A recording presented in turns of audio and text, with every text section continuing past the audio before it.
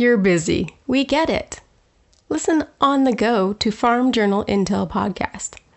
The latest insights from our webinars and content streams to inform and inspire your way of life. Building a successful beef on dairy program is more than just selecting black bulls. Learn how to choose beef semen that produce high-quality crossbred calves while minding profitability from Extension Specialists Victor Cabrera, University of Wisconsin-Madison, and Cheryl Ann Fairbairn, Penn State University. Join Dairy Editorial Director Annalisa Laca as she moderates this webinar on how to breed dairy cows for profitable beef. Welcome to this week's Farm Journal webinar. Today we're going to talk about how to breed beef, to breed dairy cows to produce profitable beef. And we're excited to have our panelists today. We are going to start with Dr. Cabrera from the University of Wisconsin-Madison. Dr. Cabrera is a professor and extension specialist in dairy management at the University of Wisconsin-Madison. He focuses to improve dairy farm profitability, environmental stewardship, and the long-term sustainability of the dairy industry. So with that, we'll start with Dr. Cabrera. Thanks, Annalisa, and thanks, Farm Journal, for this opportunity. Good morning, good afternoon, everyone.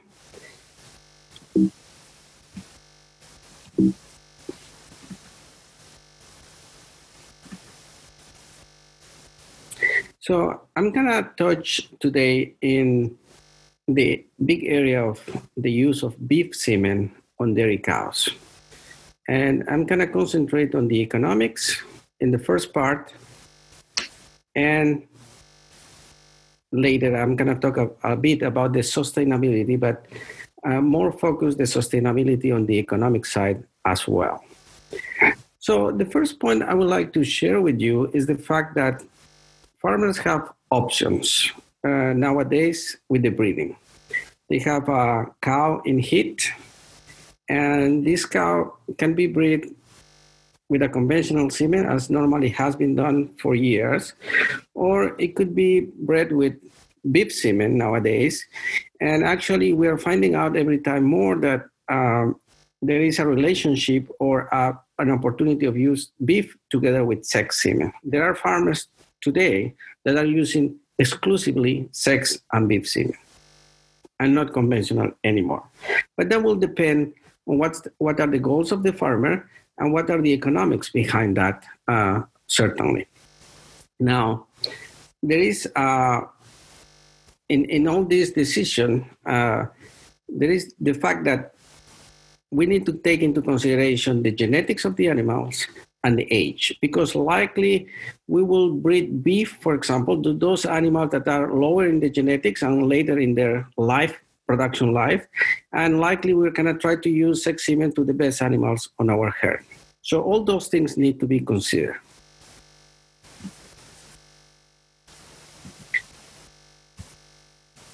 So I'm trying to pass my slide here, okay. And so the next thing I wanna mention here is the fact that this decision will depend on a number of potential factors. And here I mentioned the three more important we think are. On top there, we can see the replacements needed. And that's an important factor because if the farmer is able to produce more than needed, then there is probably more opportunity to use beef semen and or together with sex semen. Now, this has a huge relationship, obviously, with the performance of the semen being used, whether it's sex or beef or conventional, right? And the relationship between the performance when we use these different type of semen. And obviously, if we're talking about economics here, and most of these decisions will be driven overall, bottom line, by the economics, we need to take into consideration the prices of, in this case, the main product of the breeding, which are the calves being produced, but also the investment we will need to take into consideration to produce those animals, which are the semen. What's the difference between the semen of beef semen, sex semen, and conventional semen, for example? So we came out with this term similar to the income from over feed cost.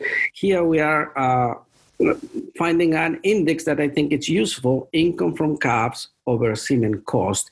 And this will balance on the left, as you can see here, the production of these calves and their value, together with the investment of the different semen types we have available and to use.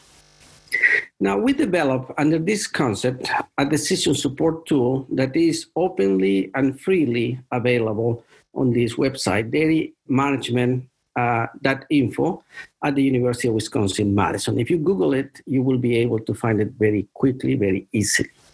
And let me give you just a brief introduction to this tool. Basically, what it does, it helps you in the decision of using beef semen on dairy cows and the economic value of doing so. So the first thing is to actually try to customize the tool to your own farm by the number of cows, what is their reproductive performance, et cetera, as you can see here.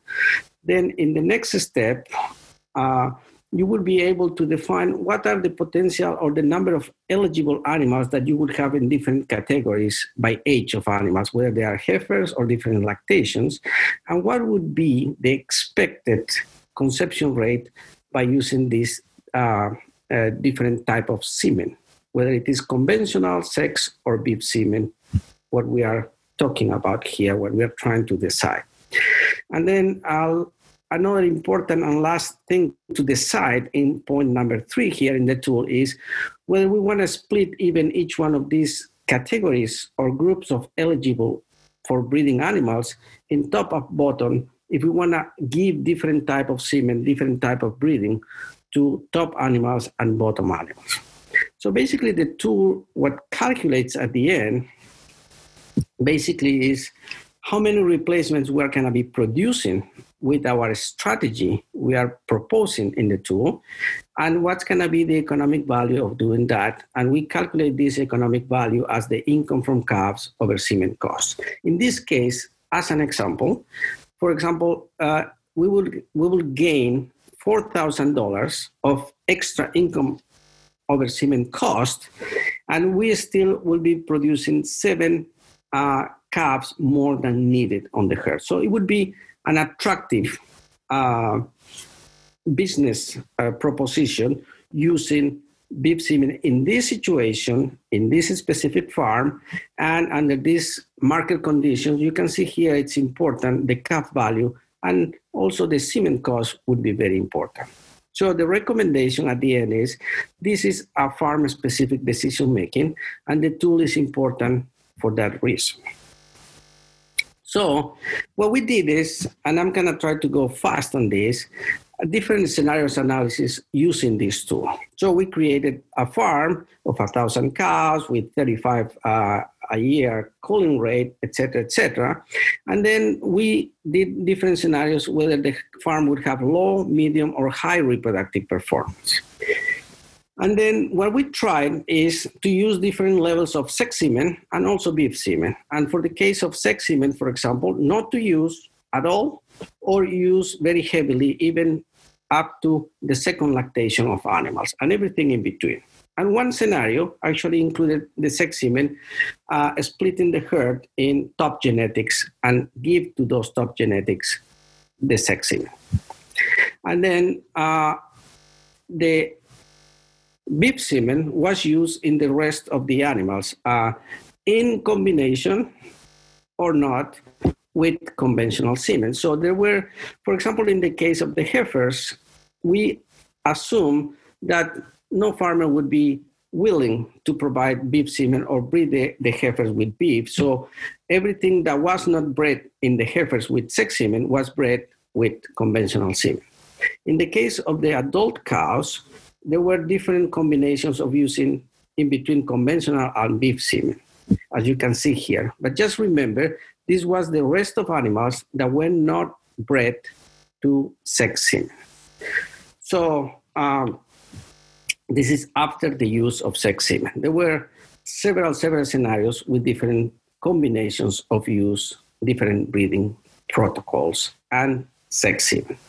So I just want to give you a brief idea here in this 3-dimensional graph in which you can see the income from calves over semen cost on the y-axis, the vertical axis here.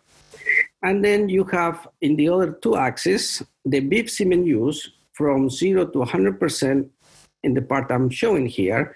And on the other axis, that would be the z-axis here, the sex semen use from not use all the way to maximum use of sex semen. Okay?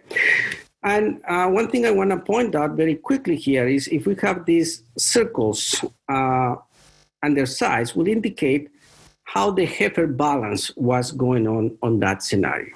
The bigger the ball means that we have more replacements available on that situation.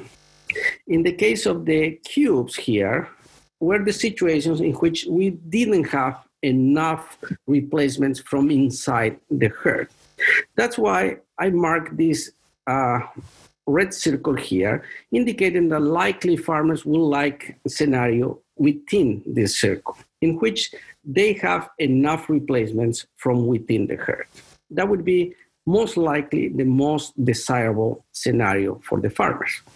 And within this, we need to look for those scenarios in which we have the maximum income from calves over semen cost. So for example, this scenario here, that would mean 50% of beef semen use and about use of sex semen, I'm sorry, I'm gonna go back. Use of sex semen up to the second breeding on the heifers. On that specific situation, and you can see here, this was representing what we call a medium reproductive performance farm. But obviously, as I mentioned before, this will depend a lot on the farm. And I'm just gonna give you the bottom line here. There are plenty of material about this on my website, the same I mentioned before. This has been presented in several extension meetings, and we have proceeding papers and other papers as well that are available. But I'm gonna give you the bottom line here. For the low repro farms, for example, in most of the case, there was a negative income from calves over semen cost, meaning that they may not have too much of an opportunity to use beef semen just because they don't have enough or good reproductive performance. And here we are talking about 16% pregnancy rate on those herds, just to give you an idea. In the case of the medium repro farms, the opportunities start coming very nicely. Most of the cases, they have positive income from calves over semen cost, and they will require to use about at least one breeding on the heifer side with beef semen, sex semen combined with the beef semen, obviously, on the rest of the herd. And so great opportunity here. And in most of the cases, there was a heifer balance greater than 0, meaning that we can produce enough animals from within the herd. In the high repro farms, in all the cases, there was always a positive and high value of income from calves over semen cost. Heifer balance in all the cases positive, and in all the cases, the use of sex semen together with the beef semen was in high level, at least in the first breeding of the heifers, and in many cases in the second breeding, and even in adult cows in many situations. So the opportunity grows more. There is a huge relationship with the repro performance of the farm, and the opportunity is much better here with the current prices of the calves and the semen. So in conclusion for this part, very quickly, it depends on the farm performance. The better the reproductive performance, the better the opportunity to use beef semen. It obviously depends on the market conditions, and we're going to talk a little bit more in the second part of this. And beef semen has a great benefit when it's combined with sex semen, and we are seeing this in real time in farms. That's what they are doing, the most progressive farmers at the moment, indeed.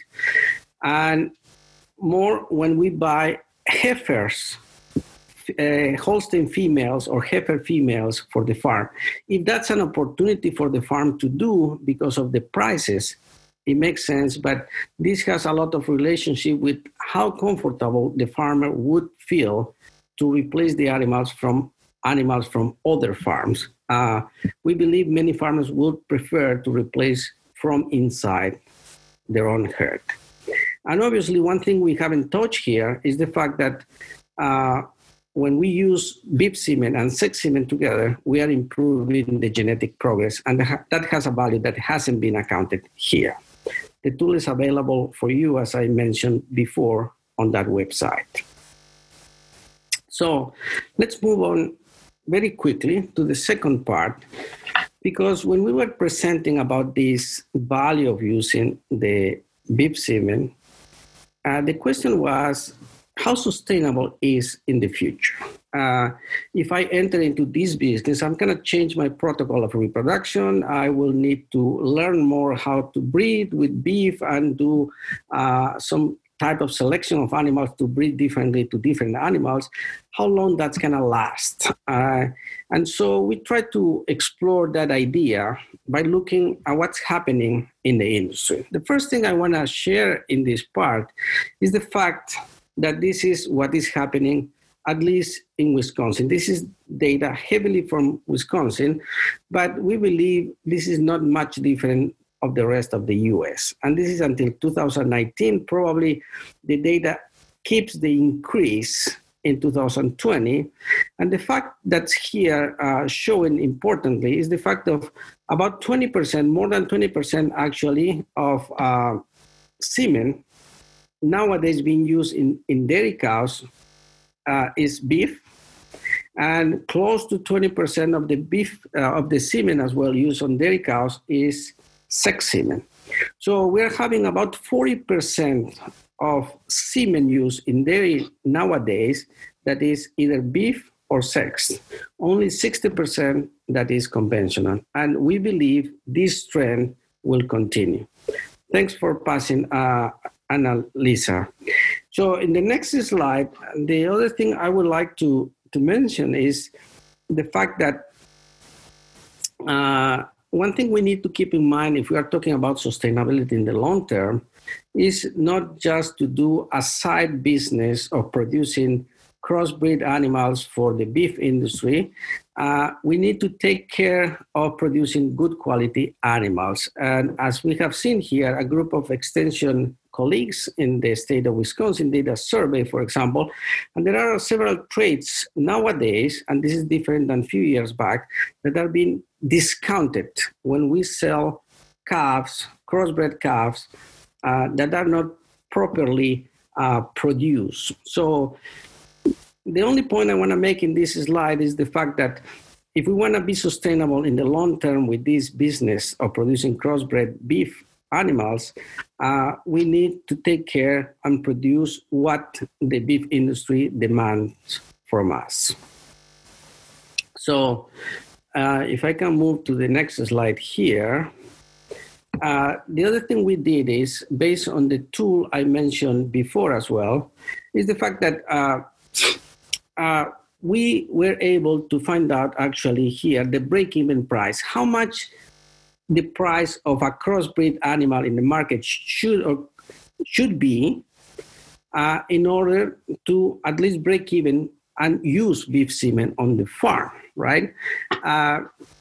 For example, and this will have a relationship, we will have a high reproductive farm, medium or low reproductive performance farm. And obviously, if we have a high reproductive farm, the price of the crossbred in the market we need to be as low as $59. We know nowadays it's close to $200. So that means that there is a huge potential there. Even for the medium reproductive farm, the price that needs to be as a break-even in the market is less than $150. Huge opportunity there. Now, as I mentioned before, if the reproductive performance of the farm is low, like 15% pregnancy rate, for example, the price of the crossbred in the market will need to be very high, and very unlikely in that situation that we would need or we will have an opportunity to do so. But there are plenty of opportunities. I mean, 20% is not a very high nowadays of reproductive performance, and many farms will have much more than that. I believe in Wisconsin, the average is about 24% at the moment So there is an opportunity, and even more knowing that the price of crossbreed animals is higher than this number, 149. The number we use is close to 200 indeed. But then the next thing we did is we went to the data of this institute, the Food and Agricultural Policy Research Institute at the University of Missouri, that they have a very nice data, historical data, and then projection data. You see here 20 years of historical data in the continuous line, and the dashed line is the projection for the next 10 years. And here is beef calf numbers and calf crop. You can see, I mean, and probably next speaker is going to talk more about this in the beef industry, but seems to be that there is a cycle on the animal production of beef in the U.S. And so they look at this cycle that go down and up, and that goes in several years, the cycle. So according to that cycle, they expect that we are reaching at the moment a peak, and then the number of these animals will start decreasing. And that's a positive sign for the price, because there will be less supply and probably more demand, or at least the same demand. And this has relationship with this next graph. Same idea, same data from the same institute. You can see here in the last year, there has been a lot of variability, but they are expecting in their projection that the beef meat production will not increase, at the most will remain very constant. Again, this is a good signal for the price, for a good price in the near future. Another important point, and I don't know how this is going to happen with now the worldwide situation with COVID, but the beef meat exports were growing. They were expecting they will not keep growing much more, but they will not decrease as much either. So there was a market outside of the U.S. that was helping to maintain a good price on the beef market. And I don't know how that's going to play, but seems overall it's not going to affect that much. Even more, if we look at this next data, we combine in this case the data from the FAPRI, as before, with the census data. And here we have population and the per capita consumption of beef. There seems to be, if we look the orange line here, that the consumption of beef, it's projected to decrease a little bit in the next 10 years. However, the population will increase. We will overcompensate that decrease in beef consumption. So bottom line, there will be much more demand of beef in the next 10 years than what it is at the moment. And if we put all these together, and they have done that in the FAPRI indeed, they expect that the price of beef will increase at least in their projection until 2028. So there is a good prospect that the price of crossbred will at least maintain, but very likely even increase in the next 10 years. So, well, I shouldn't say next 10 years, until 2028 that the projection is indicated here, beef prices will increase. So there is a good prospect there. And so this follows the demand and quality of the crossbred. So we need to keep that in mind once more to repeat that. And the last thing I want to mention here, there is a tool available and there are resources available for further reading and understanding in this area of research or analysis for you to look at. And I believe with that, I would be more than glad to entertain questions or discussion, I believe, at the very end. I actually am going to give you some questions right now, Victor, that I think you'll be the most appropriate person to answer before we move on to Cheryl. Sure. One question that we got while you were presenting is whether or not there's a concern that more beef being used on dairy animals could cause increased effects on cows due to difficult calving? Do we have any concern about beef sires in terms of calving ease and those kind of things? And then the second part of the question has to do with choosing a beef sire, and it's also tied to another question that we had about whether or not we have progeny performance data available on sires that are currently being used for beef on dairy. Well, all those points are very well taken and very interesting. We recently, with a colleague in the Department of Dairy Science at UW-Madison, and now it's Animal and Dairy Science Department, with Paul Fricke, we put together a proposal. He's leading the proposal about using of beef semen on and sex semen on heifers and cows. And we are hoping to be part of that project as well to tackle these issues. The first one I heard in the question is calving easy, calving easiness. That could be a problem.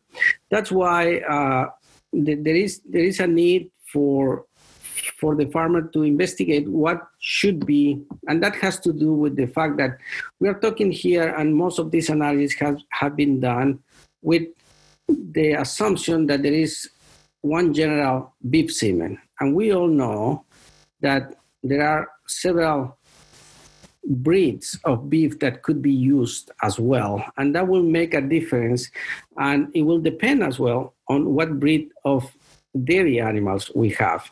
And that's something we should take a closer look. There is a concern, again, I mentioned, and we will be working more towards that. And the other question, I think related to the question, is the fact that we should take care of the demand of the product at the end, in this case, crossbreed animals, and that will depend in the decision of selecting the best semen that we want to use to produce those animals to the market.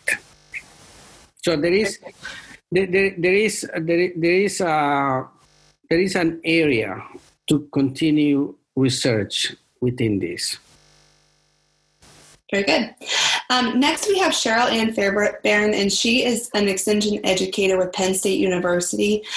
She's going to provide us a unique perspective. She comes to this topic from the beef industry side of things, and she's really involved with the Calf-Fed Holstein Initiative and helping farmers understand what beef packers want out of crossbreds is her specialty. So with that, welcome Cheryl, please. Thank you, Annalisa. And if you want to just go ahead and move that slide. So working here, and I'll just preface this by saying that my husband and I are very involved in the beef industry. We run 120 head of purebred Angus cows here in Pennsylvania, and we sit right next to Lancaster County, which is the heart of the feedlot industry in Pennsylvania.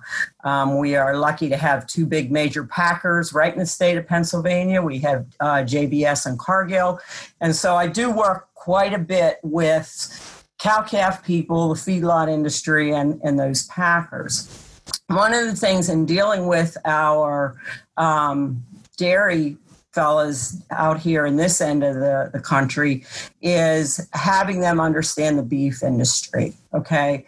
You are now not producing an animal for milk. You are producing an animal that has to meet the needs of the industry. That means you have several people in line till that meat finally hits the consumer, okay? So most fellas out our direction here, and I think on most dairies, sell these calves to a so-called calf ranch, be it small or large, okay? And one of the basic things with the calf ranch is that they want healthy calves, okay? They don't want dead calves, okay? They want calves that have had colostrum, that are ready and willing to go and can survive through to the end point that calf ranch wants to move them.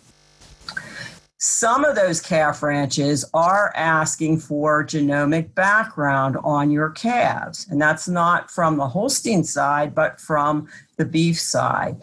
And the beef side has, especially the Angus and Simmental, Limmies have, and also I believe the Charolais have a lot of genomic information on these sires, okay, which does include calving information.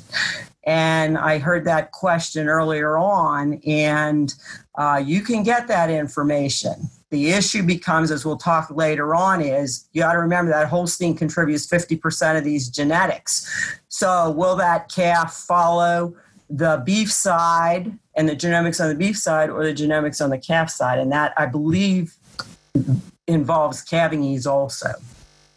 Anyhow, to move on to understanding the beef industry, what does the feedlot want?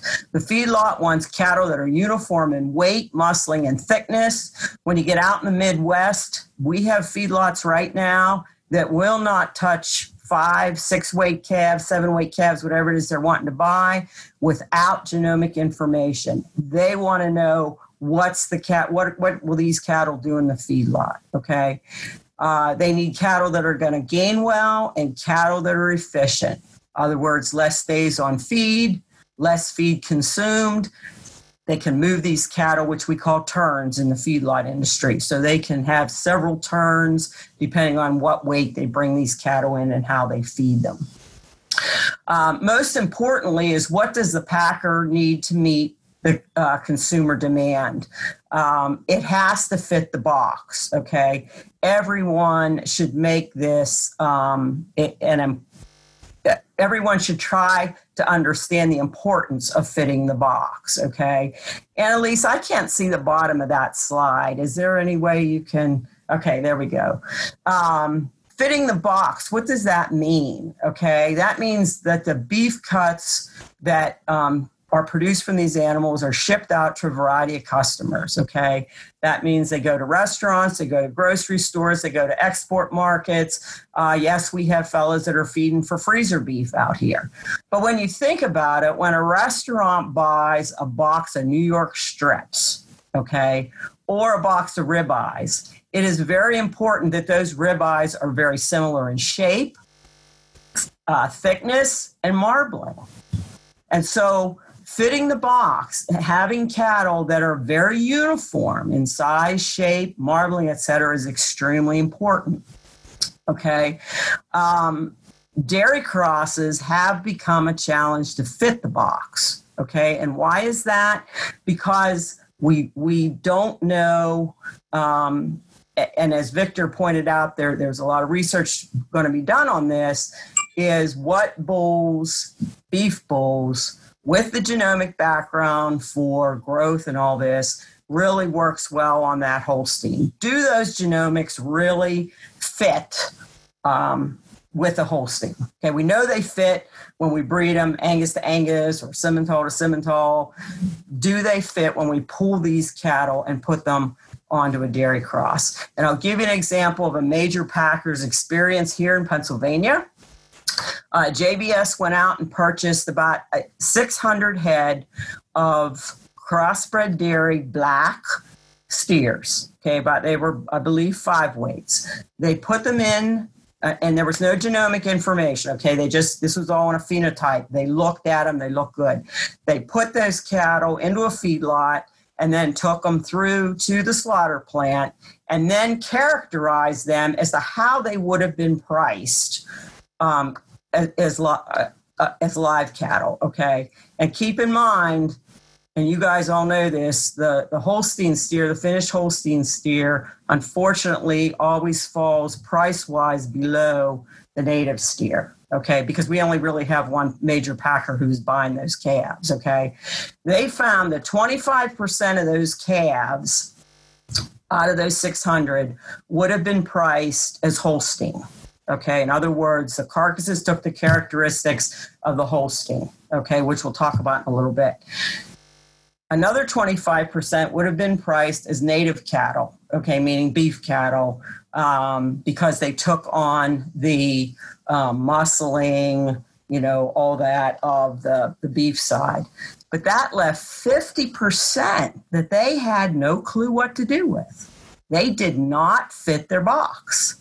So now when these packers see this, they start to hang back and say to the feedlot guys, I'm not sure I want these cattle because they don't fit the box. We have to do something to make them fit the box. Now, I have other fellows out in the Midwest say, well, we have small regional packers and they're okay with this, and that's fine. But depending on where you're going with these crossbreds, you have to be able to understand what fitting the box is all about. Okay, next slide, Anna. Hey, Cheryl, there was a question that fits with what you were just talking about. Somebody asked how we can get the most money for beef crosses. Like, do you have any ideas in terms of better places to sell them than, just local auctions or breeding companies that provide better semen than others? Yep. So we'll get through that. Okay, that's coming. So if somebody could just wait, and then at the end of the presentation, if I don't hit that, just bring that back to me again, okay? Okay, we've done a lot of work here in Pennsylvania with the calf-fed Holsteins. JBS came to us and said these Holsteins coming into our plant are not fitting the box. They're just, we call them long tails. Some of them are pushing the 30-month mark. They're just all over the board. What could we do with them? And so we did a 4-year project. Dr. Tara Felix headed this up. And here's some of the things we found about the Holstein steers. The good is they naturally marble. They have extremely fine marbling. They're very well accepted. They may have something to do with the milk gene, okay? But here's the big thing. They're extremely uniform in size and shape for the most part if they're fed and managed correctly. Why is that? Because you guys, dairy guys, are so good at the genomic side. Your gene pool is so close that we have a lot of uniformity in these cattle, okay? And so those steer calves, when they're fed correctly, those carcasses are extremely uniform in size and shape. The not so good about the Holsteins is they tend to be a little light muscled. They're much less efficient than the natives. In other words, they eat more to make a pound of gain. So in order to counteract that, we have to feed a high-grain diet and use implants to get any shape of muscle in the carcass and to get them to finish at the 15 to 16 months of age. Okay, next slide. Okay, and this is just kind of go back. There we go. This is just kind of a picture of one of our trials up at the Livestock Evaluation Center where we brought these Holsteins in, and you can see they're bunk fed just as we would be feeding our feedlot cattle. We also have some grow safe tools in there that we can measure feed efficiency, consumption, all those kind of things. The lower slide shows how this diet is a lot more grain than forage. There is silage in there, and it's kind of a natural balance we have to do to keep the cattle from going into acidosis. But the main point, and we have all kind of information on that if anybody wants it, but look at those steers up against that bunk. They are just as uniform as anything. And so that's the whole key behind the Holstein, okay, is they can be extremely uniform. Okay, next slide. When you get these fellas on the rail, okay, here's some different slides of some cuts, and the native breed obviously is the one with the red circle around it. That's a very well-shaped ribeye Delmonico steak, very good muscling through it. We look at the second one, 255, and that again is an example of one of the Holsteins that was bred. Now you can see the difference in the shape of that ribeye, okay? But that ribeye still has really good color. It's what, if you look at JBS's 5-star program, they like those kind of loin eyes. I mean, they're a little bit longer than the natives, but we'd like to see them even wider, okay? But when they can continually come out like that, JBS can package that in a box that can go to restaurants or wherever, and it's extremely uniform. When we look at the last two, those are cattle, steers that were fed grain. not fed grade. I mean, we're very heavy on forage, okay? No implants. And so you can see there is still some marbling in there, but you see our color isn't the greatest, the shape isn't the greatest, and especially 428 is really, really narrow. So you put these steaks out in front of a consumer, and which one are they going to want? We want to try to get these crossbreds to this Angus or whatever that breed was. I'm sorry, I'm biased, I guess, but to that native breed. That's where we're going. That's where we want to be with those Holsteins. Okay, next slide. Okay, and then here again is a picture of a carcass, of a native carcass, and you can see this one's got some fat to it, pretty good eye, beautiful shape. So go ahead to next.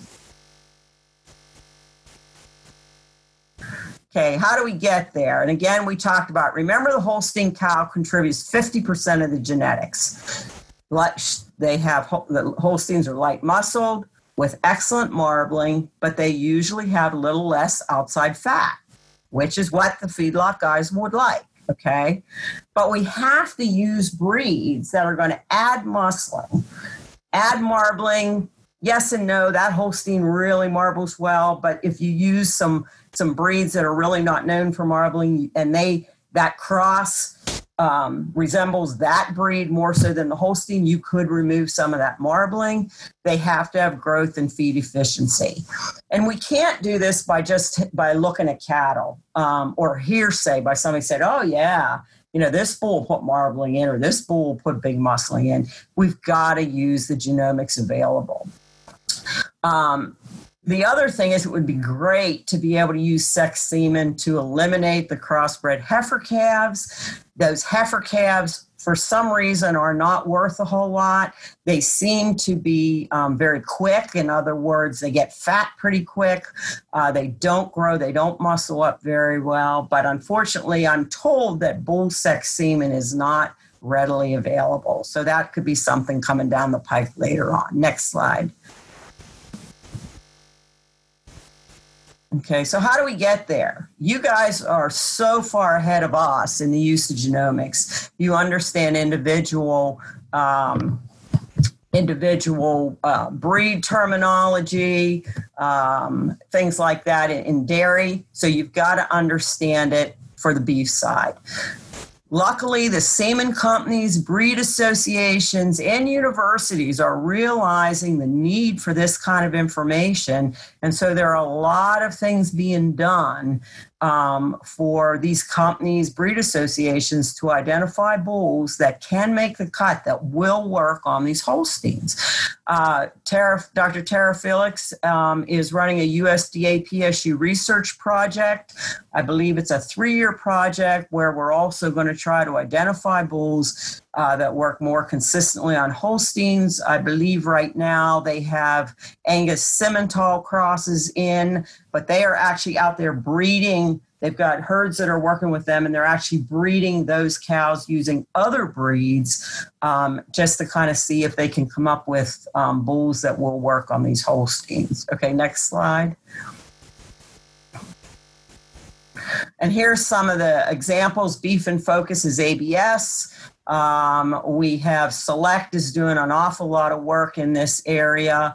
The Holstein Association, Simmental Association have combined to form the Wholesim breeding system. You have Alta Genetics. And then you also have Breeding to Feeding, which is Jerry Wolf, I believe, out of Minnesota, who's done this for years, believe it or not, I believe using limousines and jerseys, and has been very successful at it. So there's a lot of information coming down the pike. And again, I encourage you, before you just talk to the guy who's selling semen and he wants to sell you the cheapest thing down the pike, talk to these guys and ask them what is it they're doing, or talk to the universities. What are you doing? What do you guys know? Or even talk to a breeder. The Angus Association is doing some research trials with Holsteins also, but talk to the breeders if you don't understand those genomics, or you can call me. I'd be glad to help you with the genomic side of this because it's so important. Okay, next slide. Okay, here's the thing on genomics. All breeds have different terminology, but most are going to have data for yearling weight, ribeye, carcass weight, marbling, and they will have it for calving ease, okay? But keep in mind, all of this data is based on beef to beef, okay? Each breed is going to have their own index that combines several traits into one value. And I believe the semen companies are trying to come up with some of these indexes on the combinations they're working with. But in Angus, it's dollar beef, okay? In Hereford, it's dollar certified Hereford beef or CHB. In Simmental, it's dollar terminal index. And Charlet calls it TSI, okay? Those are the things that probably you can look at, but keep in mind, since calving ease is an issue, they do not include calving ease. So you kind of want to look at that terminal index and then look at the calving ease genomically enhanced EPD to see if that works. Again, I caution you, only compare genomic data within breeds, not against breeds, okay? And make sure that you look at the breed averages, okay? Because you're going to look at this genomic index and say, what's this mean to me? But if you find out what that breed average is, you can see whether that individual is higher in dollar beef or dollar TI or whatever breed it is you're looking at. That's going to help you if you know that those breed averages. Again, beware of choosing the cheapest semen or purchasing semen on bulls that may be more terminal or more maternal rather. We're finding in a lot of these beef breeds now, you'll find people that are breeding for extremely maternal cows, people that are breeding for extremely terminal end, and then people that are trying to balance it across all spectrums to have a balanced herd. So, but don't just buy the cheapest thing in the tank, because oftentimes that's stuff that a lot of people are not using anymore. The number one goal of crossbreds, again, is more muscle. And do these indexes really translate to the dairy crosses? And that's the big question. But I still believe that if you're going to use cattle with the indexes for growth and carcass characteristics, you're at least a step in the right direction. So next slide. Cheryl, real quick, there was a question about performance data available on sires to increase the shape of the ribeye, and that would be that ribeye area. Yes, correct. Yep. Mm-hmm. Yep. Just wanted to clarify before we move on. Yep, thank you. So we all hear about certified Angus beef, and when all this started with the dairy guys, I had so many fellows call and say, "Oh, I had a purebred Holstein go CAB," or "I had a crossbred that went CAB," and really, what you've got to understand is, yes, there are for the fellows who are feeding cattle, there are premiums if you hit the certified Angus beef requirement. But it's not just the black hide that's the requirement, okay? And they don't have to be purebred Angus, okay? They can be a Sim Angus, a Limb Flex, Shorthorn Plus, but they have to meet these 10 requirements. So if we look at the requirements, we see modest to higher degree of marbling, check, probably okay. Medium to fine marbling texture, probably okay.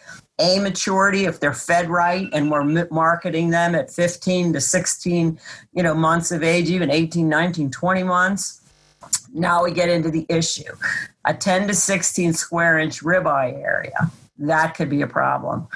10, 50 pounds or less hot carcass weight. If we've got some of these huge Holsteins that we're trying to breed and they resemble that Holstein side, we could have carcasses that are way too big for the Packers rails, which creates a problem.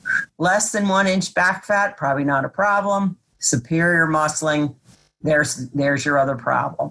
Okay, and that again goes to the ribeye. It also goes to the look of the thickness over the round, all those things when that grader is looking for CAB. Okay, I asked Micah Hagan out of JBS one time, what about these guys telling me they had a purebred Holstein go CAB? And he said, Cheryl, there are times that line moves pretty fast. And he said, what a guy could have seen that marbling and then just was distracted for a minute or whatever, didn't really look at that ribeye and that carcass got labeled as CAB. He said that kind of stuff happens. But if, somebody came to me and said I had put 50 head of finished Holsteins in there and all made CAB, boy, I'd probably be wanting to know more about the genetics behind those, but that's not what happens. So black hide's a requirement, but it's not the only thing. So keep in mind, buying that cheap semen, just because it's an Angus or a Sim Angus or a black Simmental or whatever, just because it's cheap, may not get you where you think you're wanting to go. Okay, next slide.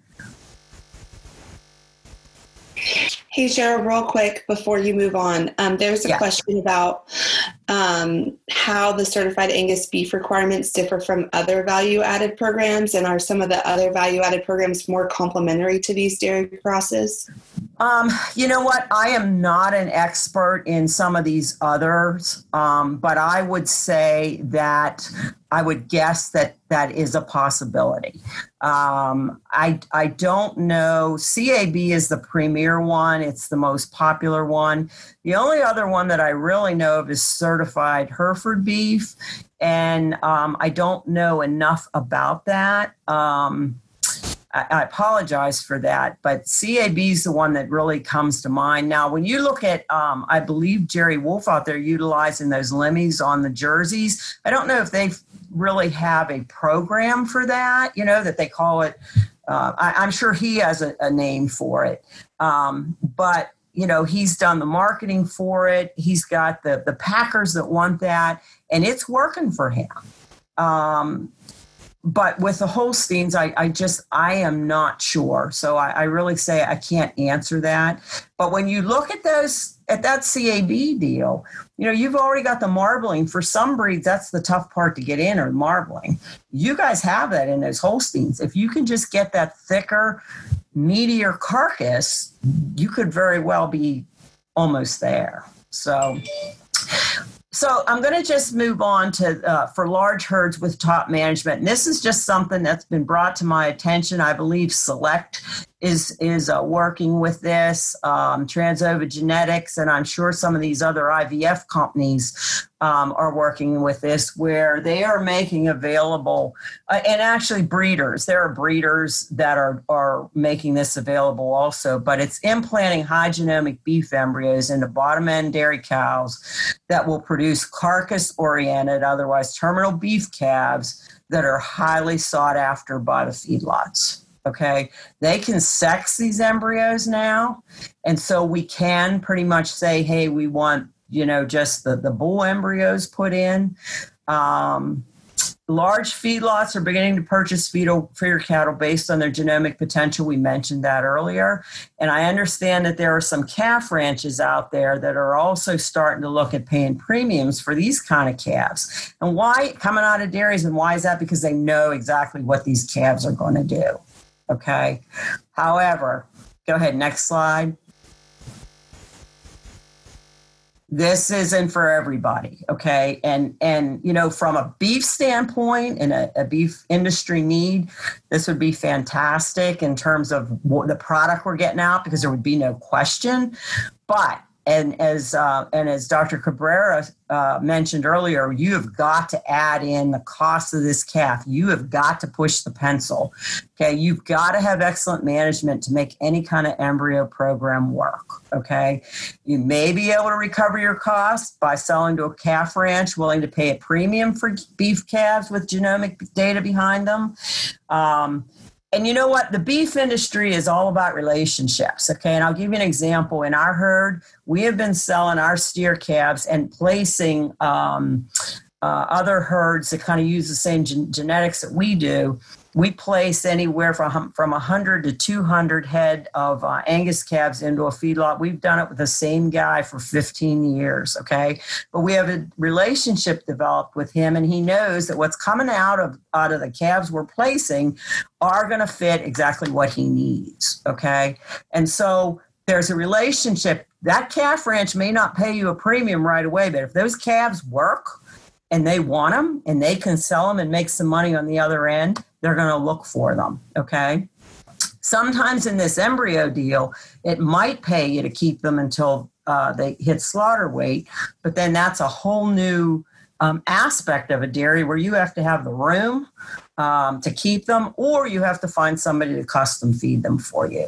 Okay, you've got to push the pencil. It is not for everyone. But I just wanted to throw that out to you because I see there's a lot more work going on in this, and it might work for some dairy herds. Okay, next slide. So why do we even bother? Okay, we're trying to increase revenue for dairy producers. Okay, calves will normally bring more than dairy bull calves, which in my mind I think is so unfortunate.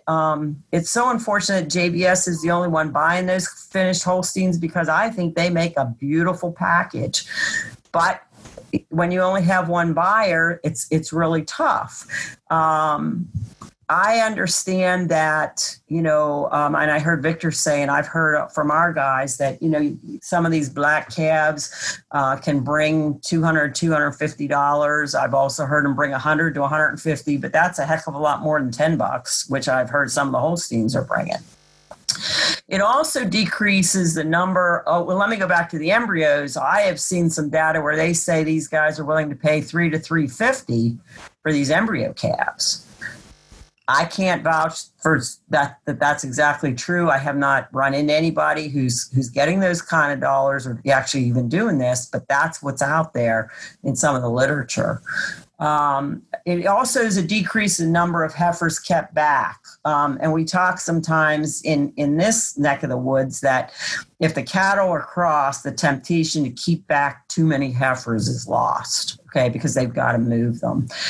We also have small producers who can raise some of these cattle for freezer beef or for local shops. And when you're doing freezer beef for local shops, that idea of fitting the box may not be as critical. But keep in mind what you can't sell as a freezer beef has to be sold somewhere. And if it goes to the local auction or whatever, you may be out of luck if there's not a whole lot of muscle shape in those cattle. Large producers can produce a product that fits the box. That may result in premiums from calf ranches. In some literature I read, they talk about where if a fella could produce 40 or 50 of these, every week or every other week and keep that calf ranch filled, or if you have room to raise them to weaning weight and be able to sell loads out like that, that's where you start seeing a little bit more of the income for those kind of calves. So next screen. I think that's it. And this was just a picture of some calves taken here in Chester County. A fellow was just kind of getting started with this. He's a really good producer, and he's working with us to try to even better the calves that he's working with. So there's just a lot of questions, and I was very happy to follow Dr. Cabrera's presentation because I also feel the monetary side of this has to be looked at. You cannot do this and think you're going to get rich, okay? Yeah, you're going to get a few more dollars in, but if you really put your mind to it and produce something that the industry wants, I think you can be very successful at this. So Lisa, I think that's the end of my presentation. I have a few more questions, and Dr. Cabrera, if you want to jump in on any of them, that would be great too. One of the questions, I'll have you circle back, Cheryl, to getting the most money out of these crosses and some other ideas other than selling them at local auctions, what you can do. And you mentioned a few of those things, but do you have any other ideas? Yeah. The biggest one for me that I find, and I talk to I deal with a lot of small cow calf producers here, is you've got to try to set up a relationship with somebody who's feeding these cattle. Okay. That's the first step you can take. Because if you can sell direct, all right, to a feedlot or to smaller groups that are maybe feeding for freezer beef or whatever, and you set up a relationship, you can see a few more dollars because, it's going from me to you. They know what those calves are doing. And that is just so important, okay? But the other way is if you're small, you can sell the freezer beef, okay? And you can go that way, and you can make some money if you're living in a populated area as we are, okay? But the other way is to be able to, get in with a feedlot, be able to produce a lot more of these calves. A lot of times these feedlots, these bigger feedlots, they want pen sizes. So if you have calves that are weighing 4 to 5 weights, and that's what that feedlot guy wants, and you can put 40 of them into him at one time, they have to be uniform in shape and size and weight, those kind of things. So that could be somewhat difficult. But it's all about looking at different marketing opportunities, and then really making people believe and see that those calves are worth it for their end of their operation. So, Dr. Cabrera, do we have any data in terms of profitability of Jersey crosses? No, for the most part, we have worked under the assumption of this kind of business enterprises being done with Holsteins, because most of the herds are. I do know from some Jersey producers that it seems to work pretty well as well. You will need to select your own breed your beef semen differently than the Holstein, likely, and potentially the issue that was mentioned at the beginning, the calving easiness, could become a larger problem. So that's something to take into consideration. Yeah. And, if somebody really wants information, Jerry Wolf out there in Minnesota, I know has done this for years. I'm sure that he would, if you send him an email or something, I bet you he could send you information on what he's done out there. Yeah. Yeah, the Riverview Group has been doing that for a very long time. Quick question for you, Cheryl, on the embryo side of things. The fertility of those embryos and how we should calculate the cost of a lost embryo into the dairy's, cost assumption on those, running those numbers.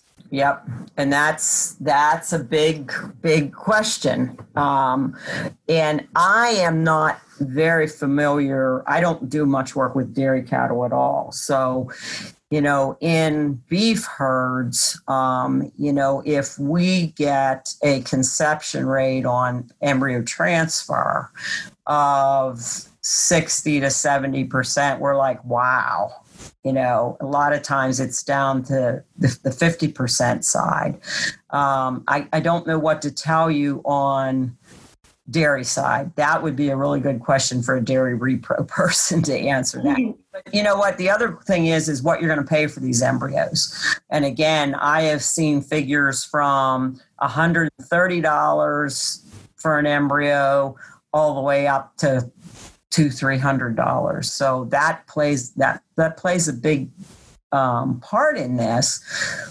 But if it's true that you're going to be able to get $300 to $350 on these calves, that might make a difference. But again, this is all, believe it or not, this information has just kind of hit the waves here in the last month.